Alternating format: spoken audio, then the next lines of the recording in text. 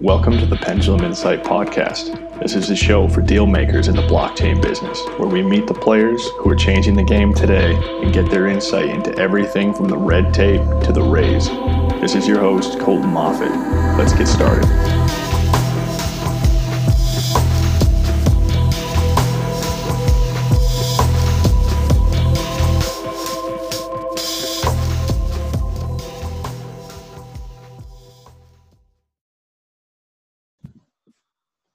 Hey everybody, today we're joined by Richard Carthon. He's the host of Cryptocurrent, and that's a podcast, and he's also hosting the upcoming Cryptocurrent conference in New Orleans, and that's going to be Friday, March 15th, so just a week away. And if you're listening to this after the fact, then we're going to do a follow-up as well. So Richard, thank you so much for joining us. Why don't you just tell us a bit about yourself, Cryptocurrent as a podcast, and also what inspired you to go forward and set up a conference? Absolutely. So Colton, thanks for having me on your show, man. Excited to join you today.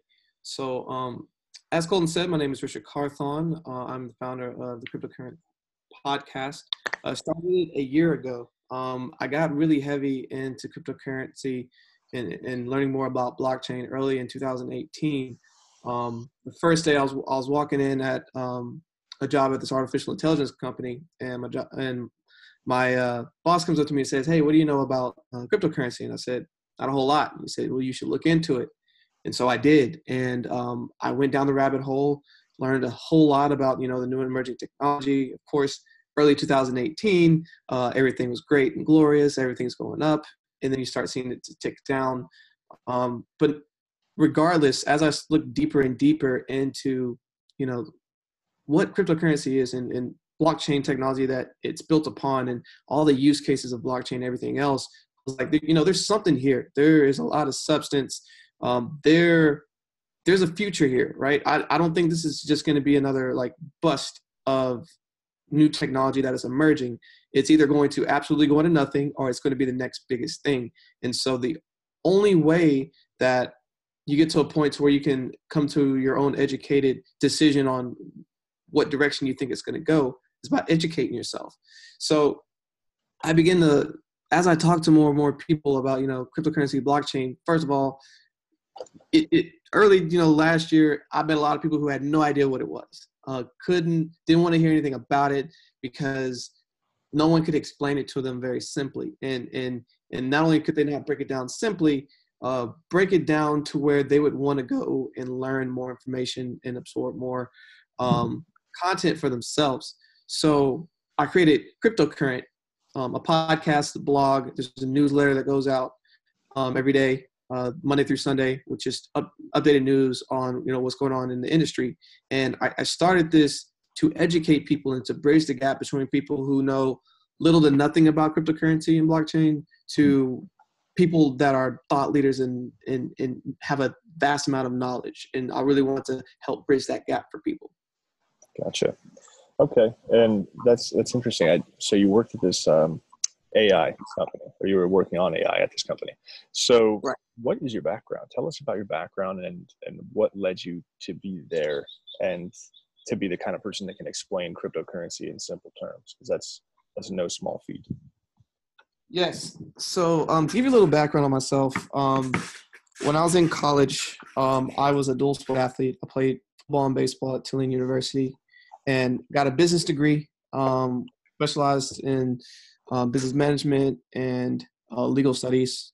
Got into Tulane Law School, decided to not go to Tulane Law School because my senior year, I had my own startup. I created a platform called Follow My Cal, which was a calendar platform that seamlessly put your personal, professional, and social events in your life into one central location.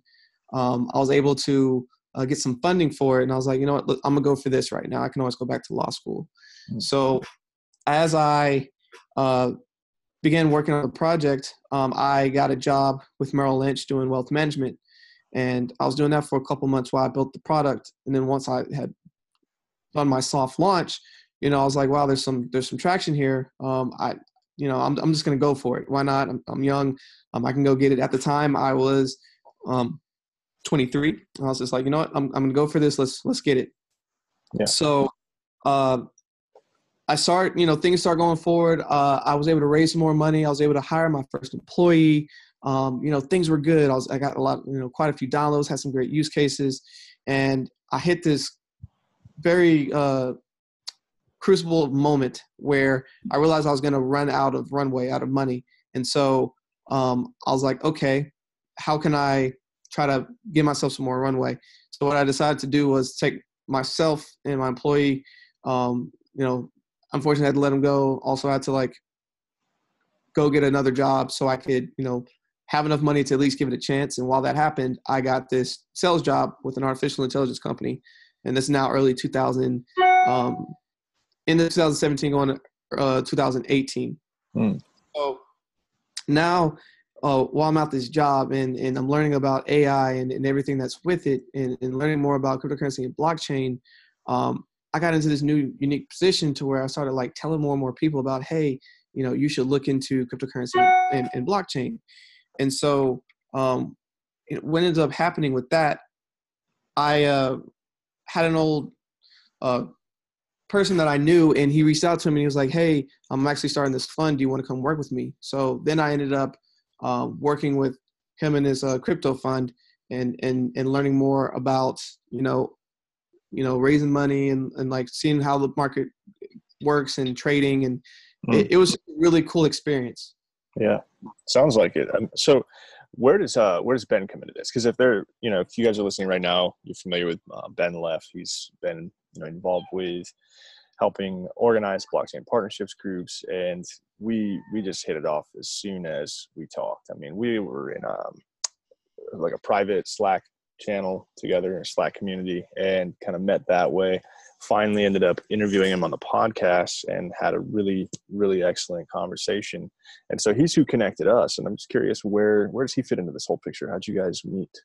Yeah, so interestingly enough, Ben reached out to me about the conference. So Ben came into the picture a couple months ago where I got an email from the conference website saying hey, I'm very excited about you putting on a conference in New Orleans. Would love to be a part of this. Can we meet? And so the next day, got on the phone with him. How passionate of a guy he is. He's awesome. He does due diligence, reaching out, finding opportunities, and then making stuff happen. And so that's how that kind of all came into place.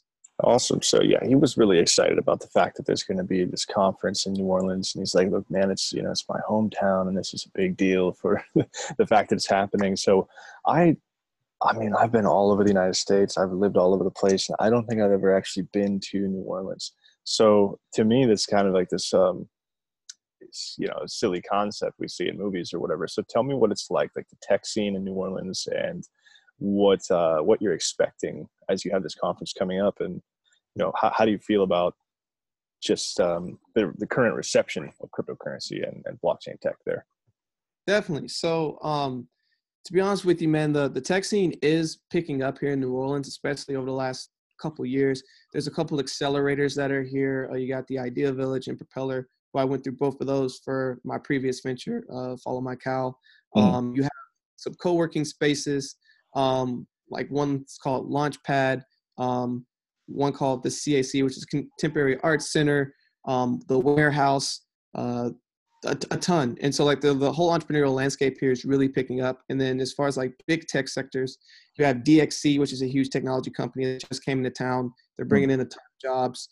The two big startup companies here that we have is Lucid, who just raised a ton of millions of dollars at an extremely high valuation, which was awesome. And then a company called Zlean, who also is big in the tech space here. So as far as going into the crypto space, I would say the scene isn't that huge here, but the reason why I wanted to start this here in the first place was I went to the Collision conference here a year ago, and that was last May, and they had a day that was in a section that was dedicated to cryptocurrency and blockchain, and it was awesome, man. Just to see the amount of people, the excitement, everyone that would then go out and then network and enjoy and just enjoy the city vibes in New Orleans, the culture of it, while still getting a lot of good content and value from the information that was being given. And so Collision is now gone. They're going to be in Toronto this year, and so it left the void. And I was like, okay. how can we keep that momentum going? Someone has to do it. So knowing myself, like being here for the last 3 years, like for things to happen in New Orleans, someone just has to be bold enough to do it and then show that it can work. And then year over year, it'll grow. And so I just took the approach of, I'm not going to take no for an answer. I'm just going to find a way to make it happen. And I'm going to find people who want to like see this vision come alive, because I do believe this can be a conference that becomes really huge because there is a pull of New Orleans. People love to come to New Orleans. It's one of the most largely visited cities in the world, not just the country, but the world. Really? And yeah. And tourism is massive here. And right. People come here, have a great time. And New Orleans is being seen as one of the fastest growing tech hubs in the U.S. In a couple of different reports that came out late last year. So there are opportunities, but the challenge of it is because it's up and coming, you have to have people that are bold enough to like lead the charge, and just like people will follow. Someone just has to like do it. No one really wants to be the mover. You'll have a lot of people from out of state that will come and pour in a lot of money and make this thing happen and leave. But you won't have a lot of locals that will like just dedicate and try to ground up create something like this. And so that was my whole idea behind this. I believe over the like as this thing progresses in each year, we'll start getting more and more pull from outside of just New Orleans. But year one will probably be a lot more locals. But that's why the biggest pull for this conference is the education piece. We're really trying to educate people. We're not trying to sell any products. We're not trying to like have ICOs and people that are coming like trying to sell what they have. We're trying to educate people and show them why this is an opportunity and why people need to be paying attention. Gotcha. That makes a lot of sense. I take a look at the speakers that you've lined up, and a lot of them are also people who are coming from backgrounds where they're educating people, and or they're doing something that's kind of practical. So that's really cool, and you don't see a lot in the way of what we've seen with some other conferences where it was very promotion heavy in the early part of last year. So what I wanted to actually chat with you about is what do you think? Well, okay, you have a meetup group, right? You've already been kind of building this community locally, and that's a necessary part of it, and that's cool. And what you mentioned about how New Orleans is becoming a tech hub in the United States, and with the current news of just stuff happening so quickly in a bad way in Seattle and San Francisco, from some of the socioeconomic issues they're dealing with, the rent prices, the companies that are just leaving or not even bothering to go there anymore. And then when you take blockchain tech, these startups are all over the world. It's really not compressed to one city. Like you're not getting a Silicon Valley central development the way that you did with, say, like Web 2.0 apps and all that. So what I was curious about is what you think is kind of like the unique flavor culturally that New Orleans brings to the table. You had some interesting stuff in your copy on the conference page, and I'd like to hear your thoughts on that, like why New Orleans is becoming this tech hub and why people are enjoying it so much, apart from the kind of Mardi Gras stereotype, which I guess is probably something you get sick of hearing about. But why is it becoming like the next Austin, maybe? Yeah, so first of all, the cost of living here is awesome. Like comparatively speaking to a San Francisco, to a Seattle, to an LA, like even in Austin, where Austin is, the cost of living is going up tremendously. You can live affordably here very easily. So that's a big pull. The next is the cultural side, right? So there's no place in the world like New Orleans. The people down here are very genuine. They're nice. You can go to a gas station and have a conversation with the cashier for an hour, and it's not weird. People just, it's a warm place, and the food here is amazing. There's always something to do. There's either like you could go out every single day here and find something to do, and like that's not even like being funny. Like you legitimately could go out every single day here and have a great time. And you can do all that without spending money. That's another big thing here. You can go have a ton of fun without spending a lot of money, which is huge. And of course, you have so many bars. We have the open container law here. So yes, you can be drinking beer at a bar, walk outside, not an issue. You can go to a gas station, get a drink, walk home with it, drink the whole way, not an issue. That. And then even from a huge tech hubs side, like there's tax incentives. So like, of course, Louisiana wants to bring in more opportunities, especially New Orleans. So these huge companies that come in, they're finding opportunities to make it worth their time. Gotcha. That's cool, because to have a conference there, and as you continue to have these conferences there, as you said, will be more people coming from out of town, and maybe they'll think, hey, we should stick around, or we should invest in more of these incubators and co-working spaces and all of those things that are part of the early startup ecosystem. Because if you see a lot of these conferences, they're like, oh, this is in London. Think of the prestige of the city, Singapore, Seoul. These are astronomically expensive on the global scale. So Right. For people who are getting, either they're kind of getting started, or they're just trying to spend wisely that which their investors have trusted them with. That's something I think we're going to see more of, is these other cities. I've been spending a lot of time in Manila, which doesn't get a whole lot of international publicity from the blockchain perspective, but there's some really great startups here, some serious companies, not just projects, but full on, like they're doing business. And, one of them was just acquired. Coins.ph was acquired by Gojek, and for a pretty substantial valuation. So, and this is this is an exchange, but with, I think 80% of Filipinos are unbanked. So, but it's also a massive consumer economy in Asia. So it's all in cash, and not even like, they don't even have bank accounts. It's hard for them to receive PayPal payments a lot of the time. So there's this huge need for it. And they started just quickly. Coins.ph had all these different partnerships with these different banks. You can go and load it up at 7-Eleven. 7-Eleven's everywhere here. It's so weird. And they're able to do that. So they can pay their phone, like prepaid phones. That's how it works here, the SIMs and all that. Right. Basically pay their bills for their internet, get groceries delivered, all from this Coins.ph account. And it's just an exchange, but they set up all these brand partnerships, which led to their acquisition. So I think it's cool. I mean, I think that what you're doing is, as you said, it's necessary. You have to do it, even though it's not as glamorous, for instance, as being in Hong Kong, but you have this effect that is actually really maybe just as culturally inspiring for people, and it's actually financially sensible. Right. And that was the biggest part of all of this. When you look at the biggest conferences that go on right now, a lot of them happen in New York, California, Miami, and in Vegas. And you go there and you go there with the expectation that you're going to spend a lot of money. Yeah. And yes, it's good and bad in the sense of, yes, you go in there, you get a lot of value, you meet a lot of people, you connect, you get some good networking. But the challenge of it is there's a lot of talent here in New Orleans, in Louisiana, in the South region that people have never heard of.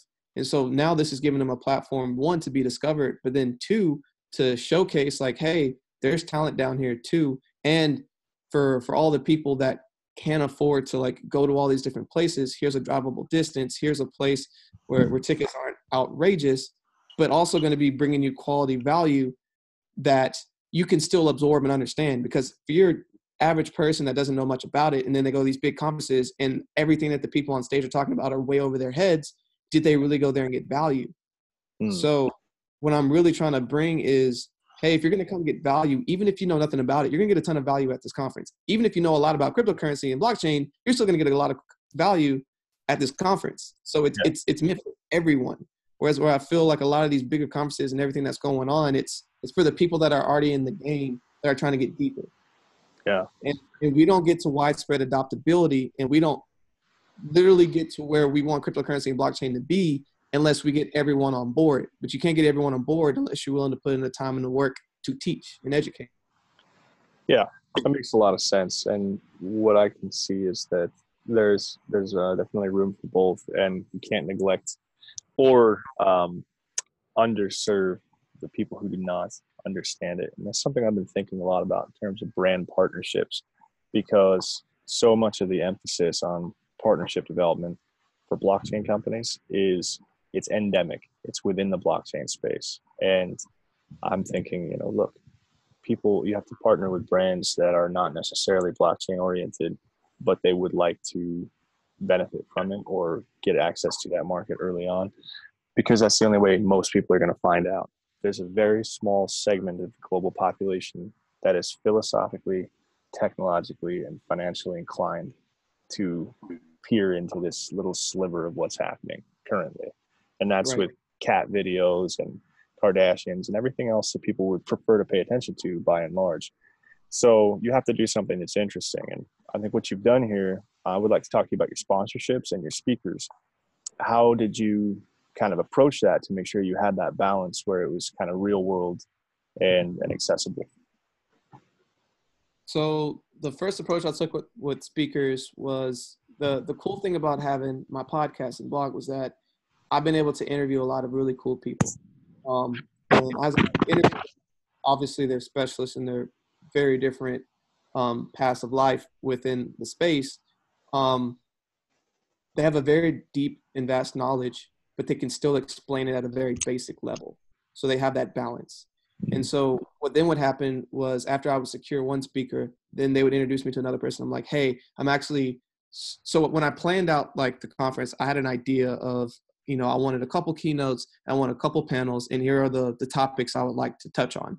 So after I would get like one speaker in each of those different subsets, then they would kind of introduce me to another person, and they would introduce me to another person. And then next thing you know, I have, 14 speakers that are going to be coming and speaking at this conference, which is pretty awesome.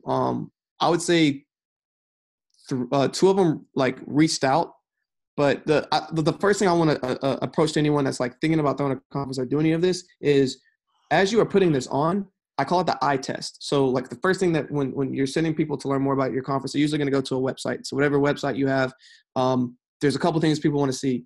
Do you have branding? Do you have some sort of branding? What's your message? What are you trying to like, what are you going to be people expect to learn there? And then 3, who are your speakers and do you have sponsors? So the more speakers that you have with the kind of profile that they can see, like, okay, who are these people? And if you just have a couple of sponsors that just show like, oh, this is sort of legit, more things start to happen. It's literally a snowball effect that starts happening, but you have to build all the momentum simultaneously together. And it's a huge challenge because no one wants to be first, but no one wants to miss out towards the end.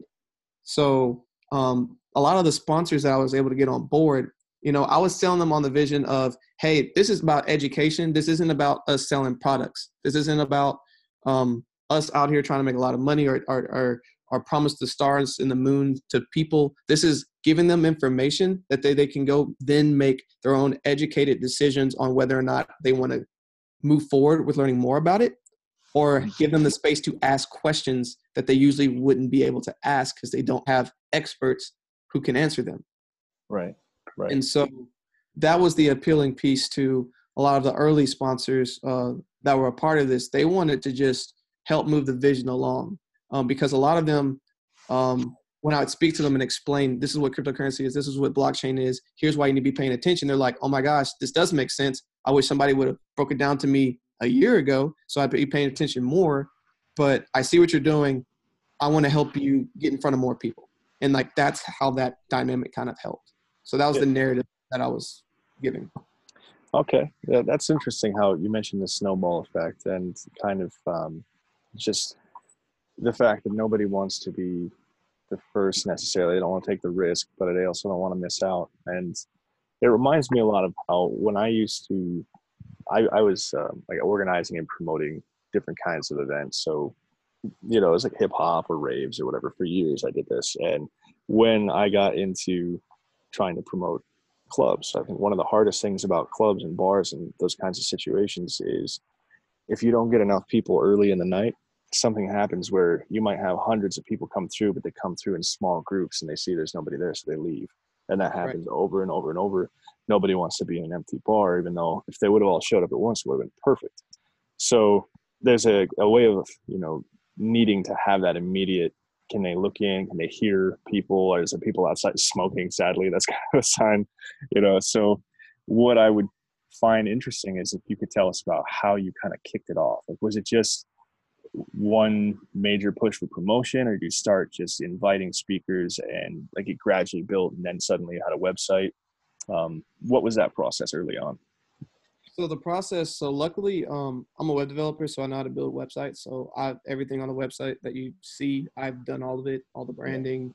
I have I do some consulting on the side that I do. And like, that's a lot of what I do with like helping with branding and marketing and come up with like all of these different things. So I was able to catapult a lot of that stuff and have it something online. So like what I really like to do is when I speak with any person that I have is have some sort of material that I can leave with them, whether it's digital or like copy paper of like, whether it's a sponsorship deck, a press release, whatever it is, because the first thing someone's going to do when you're trying to like do something like this is delegitimize it or say like, oh, they're not legit or they're not trying to, they're not doing this professionally. So they can just disregard you immediately. But as soon as you can just eliminate that and they start listening to what you're doing, you're more prone to getting them to say yes. So the first thing I did before like going out and doing any of this was I built the website. I had like the skeleton and everything ready to go, and I know what I needed to put in. So after I got about 5 speakers, I started hitting up a lot of sponsors and also trying to get like some digital sponsors. So like once I sent out my press release to a ton of different entities, and then some hit me back, and then I'd get a couple. And then after I'd get a couple, I'd resend it to other people and be like, hey, so I was able to get XYZ. I don't know if you saw, but I got these sponsors. Would you still like to have a conversation? And so then by following up, because now you're showing, persistence and you create results as you go, more and more people want to be a part of it. So build the part of the eye test and everything with it is a whole lot of persistence. And as you add one more step forward, following up with all the people that didn't respond or kind of gave you a bad response, that you've made progress and that you made progress. And then eventually they're like, wow, they're going to do this. Let's see how I can get involved. Or if I can't get involved, who can I introduce them to?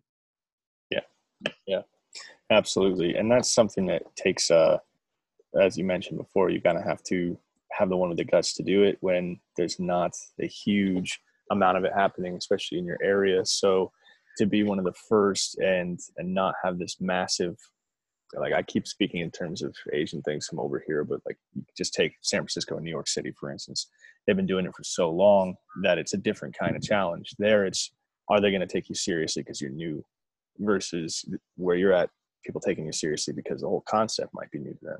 So when you've been running this meetup, this cryptocurrent meetup on meetup.com, what was that like for the first one? Were you kind of worried anybody would show up, or were you already pretty well a part of some social groups there? How did that go? Yeah. So, I mean, it's pretty like nerve wracking. Like the first one ended up being a pretty good success because I had a couple people that kind of rallied and helped bring in people and explain like, hey, this is what's going on. Here's what you can expect to do. And it also is very telling of, what was going on in the market. So at the time, this was, probably the summer of last year. So the market was going down, but wasn't where it is today. And so there's definitely a lot of interest in people trying to see like, okay, what's going on here? But like, sure enough, as the market started going down, you start seeing less and less people. Yeah. But what has happened now, the people that are coming into it now and are interested, they're looking at it from a baseline. It's like, so now that the market is kind of stabilizing, now it's basically finding its footing. And if they've never been in the game and they're just coming and seeing it now, this is all they know. So it's not as big as a hurdle to come over once they start like looking at opportunities in it. But then the other side of it too is like when I explain the use cases of blockchain and how, Walmart's pouring billions of dollars and IBM and Amazon and like all these entities, they're like, wow, I see why that makes sense. And then also see like the use cases of international transactions with cryptocurrency, like, okay, now I get it. And now they go and tell their friend, or like they have a conversation and they can speak on it. They're like, oh, by the way, there's this meetup. If you want to learn some, it's a referral thing. But it's, there's a lot of days where there's like maybe one person, some days when there's like 3. Now you're starting to get, a couple more people. And it's like, you have to be okay with putting the same energy of talking to one person as 50. And I know with time it'll pay off. It's just a matter of the persistence and sticking around. And it's just, it's a grind. And whether I'm talking to 50 people, or I'm speaking to one that shows up, that's one more person. And I don't see that as a waste of time. I agree. And it is a bit, sometimes I'll talk to people who just caught a very surface level understanding of all this. And they thought that, hey, if the price of Bitcoin is being ridiculed in the news on CNBC, then that must mean that what I'm doing with my business and my time is also like, well, isn't that a scam? Like, they're afraid I got taken as some like multi-level marketing thing. All right, well, I could try to educate you. I tend to not have the same eloquence or patience with explaining things that maybe you do. So that's a good way to approach it and a good mindset. And what you said earlier about delegitimizing, people go and they look at something and they kind of just, we're so used to being lied to and scammed and ripped off, at least in American culture and in certain other cultures in the world, that it's the first instinct sometimes is to be cynical. And if you can get past that cynicism, then whether it's for your conference or it's for the use of cryptocurrency or blockchain tech in general, that getting past the cynicism and associating it with actually a positive outcome or a future that they can see themselves being part of, then you're getting somewhere. Right. And it's a process, though. You have to, and it's so huge to be able to break down those cynicisms. Like, it's the more that you can just show someone that you're genuine and that you're legit and that you have good intentions of doing something positive, people are willing to work with you more. But their instant first thought of you, if they've never seen you before, never heard of you, is like, what do you want from me? What are you trying to do? Like, what are you trying to take from me? And it's more of, as soon as you can change that narrative to, here's how I'm going to help, and here's how I'm going to do these things and add so much value to you that it's going to make sense for you to just want to have a conversation with me, that's when you've won. Yeah. It's interesting. I saw this video recently of Mark Zuckerberg being interviewed alongside some other guy at the very beginning when it was the Facebook.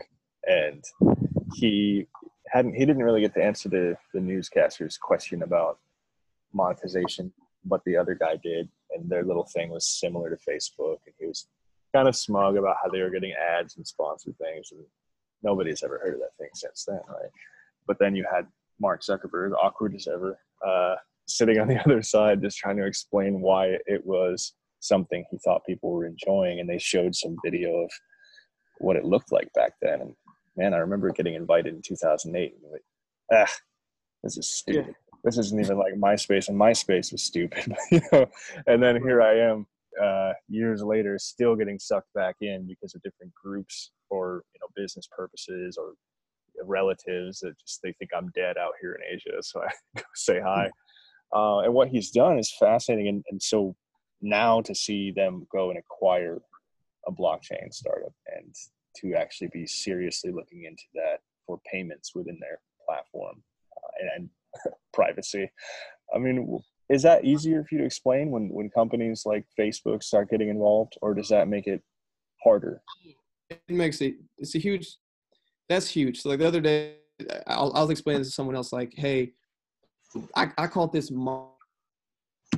probably last summer that Facebook was going to make a major play in the cryptocurrency and blockchain space, because there's a ton of major in the space on Facebook who had these huge groups that would just disband them. They would just disappear without any explanation. And of course, Facebook was doing this whole where you couldn't promote any cryptocurrency, blockchain, anything with those words were basically blacklisted. And even if they were legitimate, even if you went through the process of like going to your website, putting in whatever you needed to like go through everything, get verified, they still wouldn't let you move forward. And I was like, okay, Facebook's going to make a play in this at some point. And sure enough, here they are, just like you said, about to pour billions of dollars into blockchain technology, making their own money on the platform that, oh, by the way, they easily can do. They have enough people. And then talking about encryption, trying to change the like full dynamic of it. Like, this was all strategic.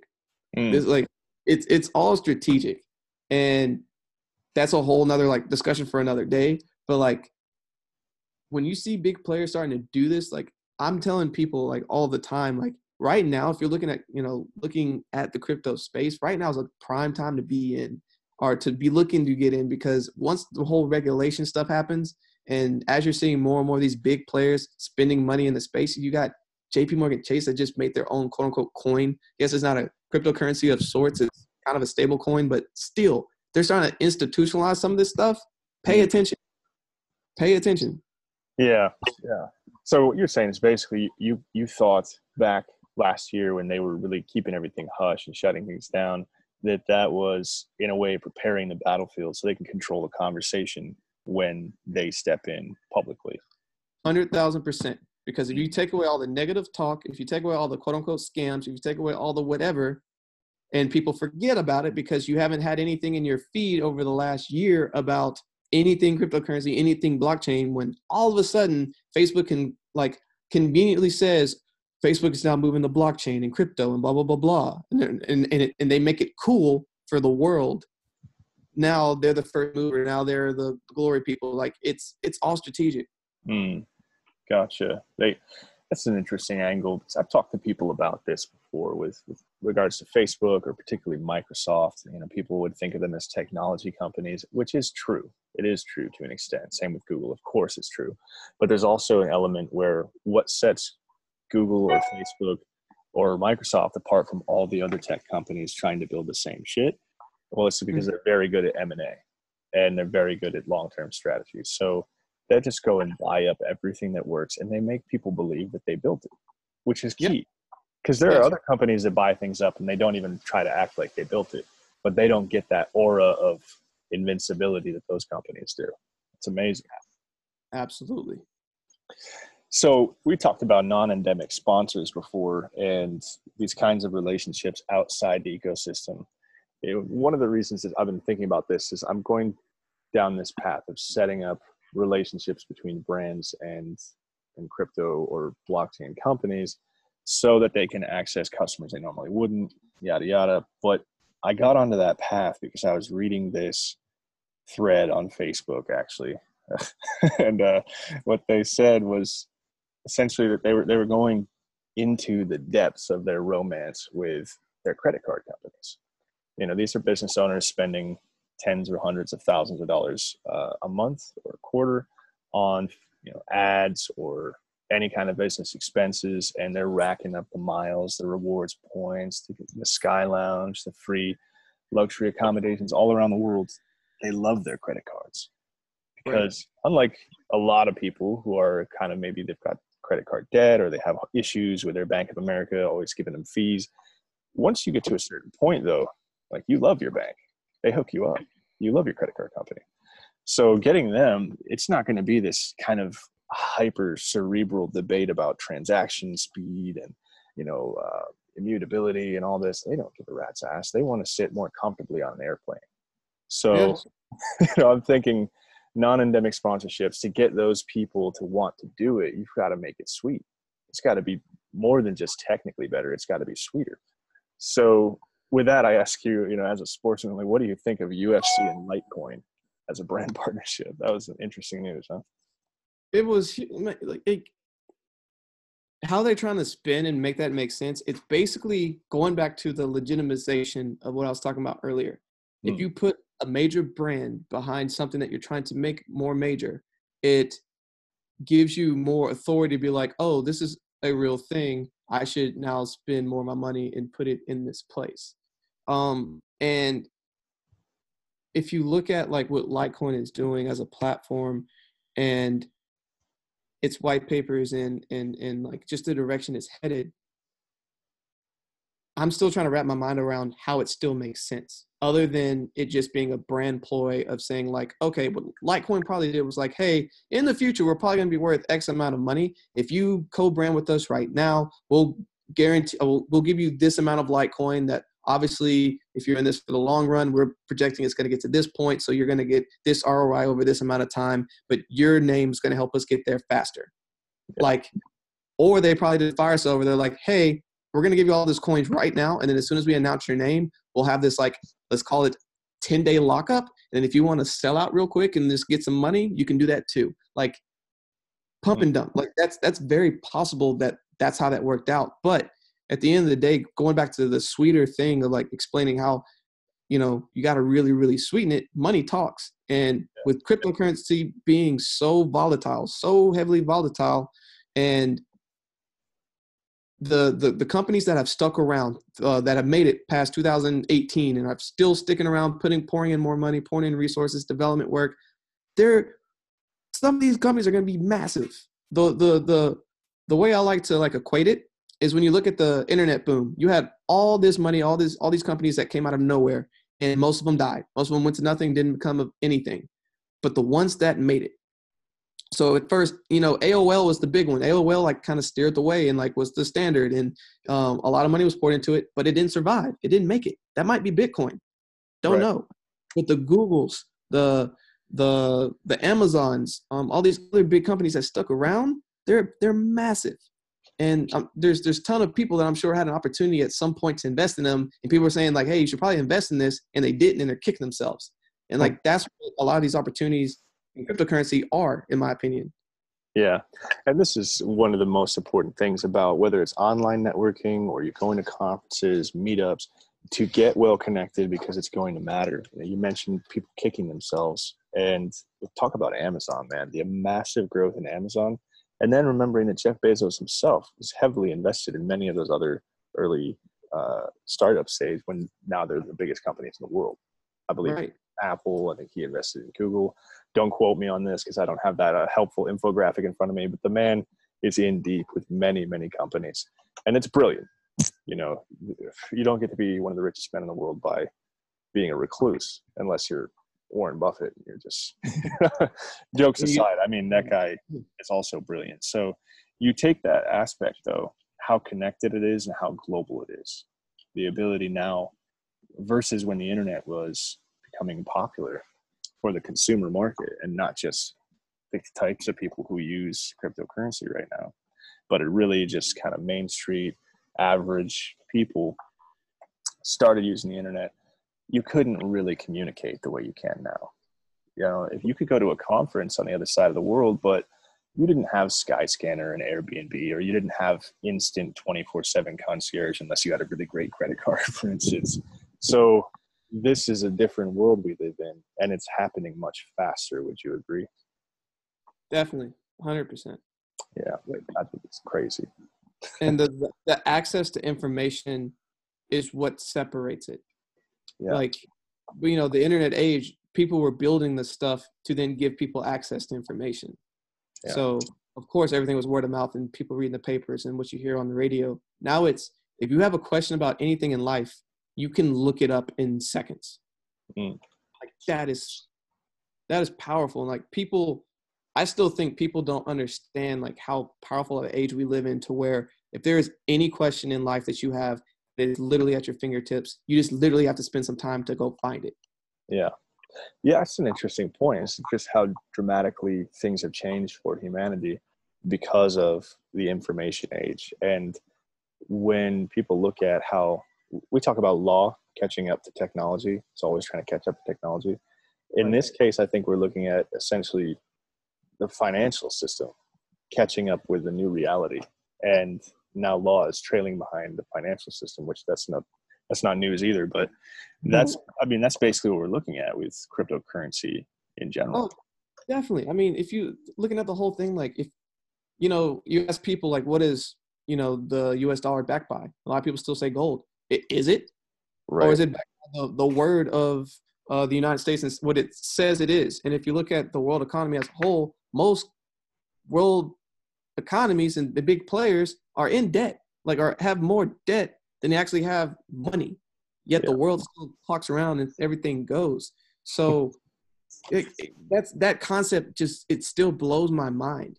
And the whole idea behind decentralization and just having it be to where all things equal, everything makes sense, and truly no one player can have such an impact to where it decimates an entire world economy, that makes sense. Yeah. From a risk management perspective, it makes a ton of sense too. And that's something that I think people sometimes they think, well, it's not the fastest payment network, or it's not the most useful and commonly used currency. It's too volatile to be a store of value. All of those things independently would be true. That's just like an early, like a BlackBerry. It didn't necessarily have the best call quality if you're looking for a phone. It certainly wasn't the best way to write an email. And once you could research online, I mean, it was painfully slow and a total pain in the ass. But at the time, people didn't get it. Why wouldn't I just use my computer? Why wouldn't I just use my phone? Until it got just more refined and commonplace, then suddenly people don't want to go without whatever iPhone or its competitors, these Huawei. My girlfriend has this Chinese artificial intelligence spy that has become part of our family. It's amazing because the things that it can do, it's incredible. And just 10 years ago, like when I went into college and I had like some kind of BlackBerry thing or like a Windows phone, and that was normal, Right. And just how quickly things have changed to the point where it's ubiquitous, and we're wearing them on our faces now with these headset things from Samsung. So when you look at that and you explain that to somebody, does that start to click for them? Do you put it often in terms of look at what happened with the internet and the global economy in 2008? And if you can basically combine those concepts, it clicks for them? Yeah, the three things I usually touch on where things start clicking is first explaining, first of all, most people don't know what makes a cryptocurrency / what is Bitcoin. Like, what are the 5 factors like that make Bitcoin? So I break all 5 of those down. And then after I explain that, I then go into blockchain, explain, okay, what is blockchain? Why is that important? Here's the use cases for it. And then after I explain that, I explain, of course, 2008, why was Bitcoin made in the first place? What is, like, where we at now is 10 years later. What happened, like, leading up to what people call the 2008, boom and bust, if you will. Like, how do we get there? Like, where we at now? Explaining all of that. And then explaining where it's at now, where it's headed. And then by the end of that conversation, like, it's crazy. Like, once you see it click in people's head, they're like, oh my gosh, like, this can be huge. And it's like, exactly. So this is why you need to be paying attention. This is why you need to be looking stuff up. But the thing is that they always say the same thing, is that no one has taken the time to explain this to me. Because people, if they don't understand it, they're not going to go research it. Most people, it's like, oh, I don't really understand how this works. Let me go find out. Like, the interesting concept I had, I was at a beach not so long ago with my girlfriend, and I literally had the random thought and said it out loud, like, what is wind? Right? And Right. so like how would you explain that? I mean, like, how would you explain that to a child? Not just the feeling of it, but like, how do you actually break that down? And so I looked it up. But then I was like, how many times in life is there something that we don't necessarily understand, but then, like, you'll just reasonably be like, oh, it's this, and then just leave it there and, like, just mark it off and be done with it. And, like, we do that with a ton of things that we don't understand, but it doesn't mean that we shouldn't try to learn. That's such a critical point. And unfortunately, a lot of our society, at least in the States, it's a constant competition for attention, right? Yeah. So whether it's people that are doing it to each other or it's on the internet, there's so much information that in order to make it through reality, you have to tune out almost everything except that which you're trying to use to benefit your life or avoid immediate danger. So people don't think about long-term risks much. They don't think about long-term gain as deeply as they should. They don't explore concepts that just don't immediately pertain to their situation. So it's our responsibility to help direct their attention to this thing. Like, hey, look, I know there's a lot of things going on right now, but this thing right here is going to really matter. This is going to change everything. And if you don't understand it, imagine how much you don't understand finance and technology now. But if you can just at least understand this little piece of what's happening, then you're going to be ahead of so many other people. And then you're going to be able to help them. It's not always about just like getting one over on the other guy and you're going to be the richest person in America. I mean, that's great and everything, sure. But there's also, like, look how many people you can help if you can understand what's happening. If there was a pandemic, for instance, and you were the person that knew, like, hey, it's only contagious by contact. then, you don't waste all your time freaking out about who's breathing and all this. This kind of thing is happening so fast. And if you have, as you mentioned, JP Morgan Chase, they're using their own private network with these other banks. I mean, you have what's happening with Ripple and many, many institutional players getting involved now. Soon people are just going to wake up and it's going to be normal, and they're not going to understand what hit them.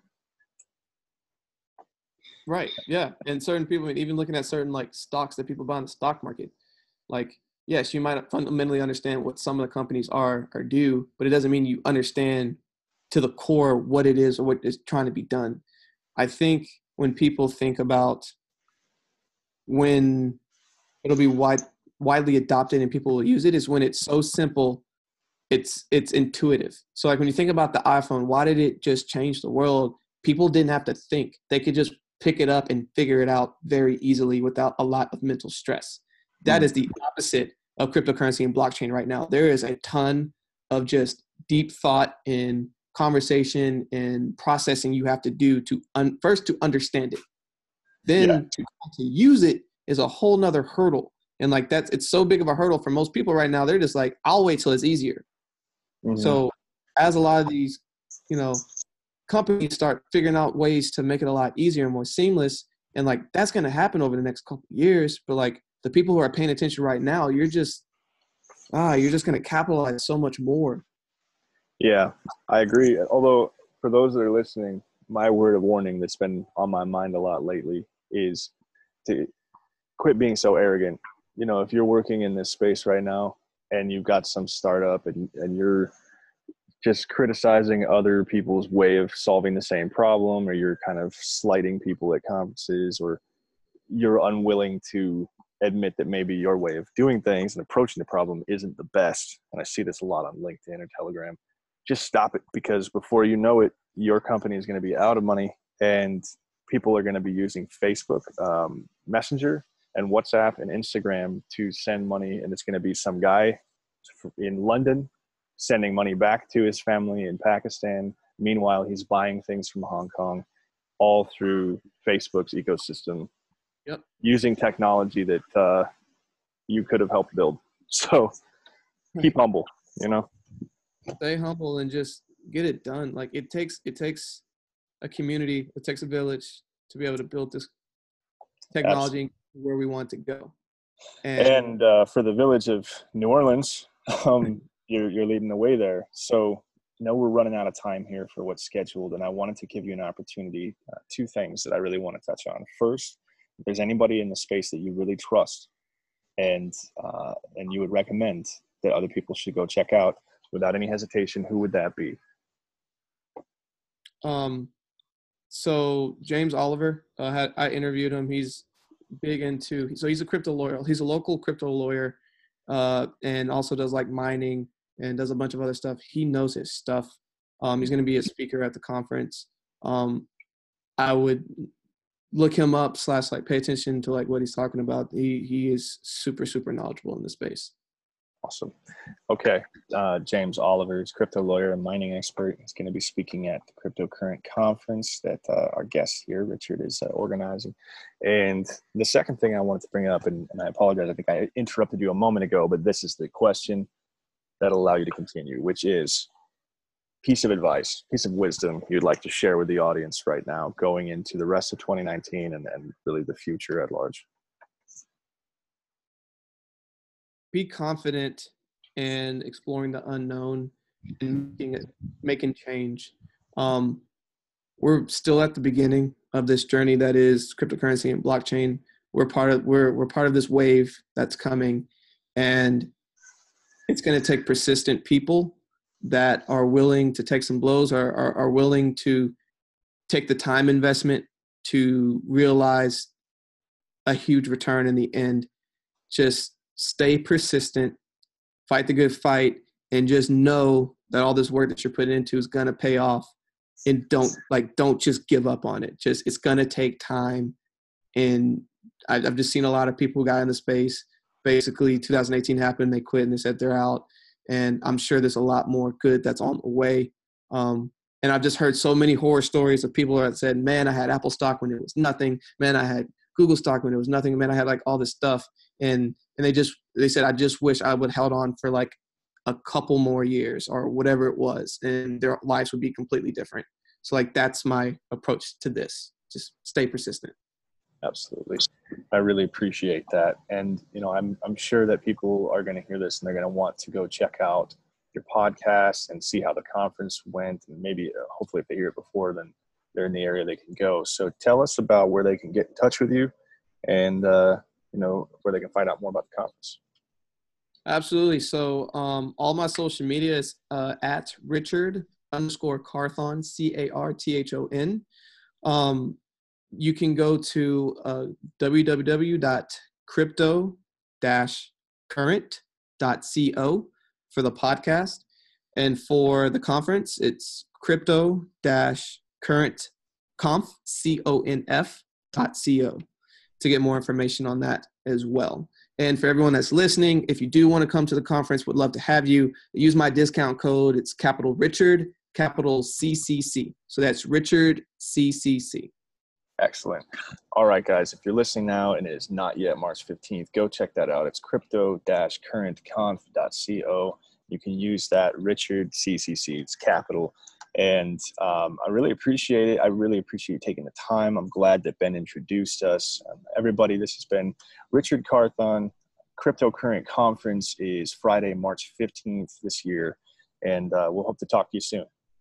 Thank you. Appreciate you having me, Colton. Thank you.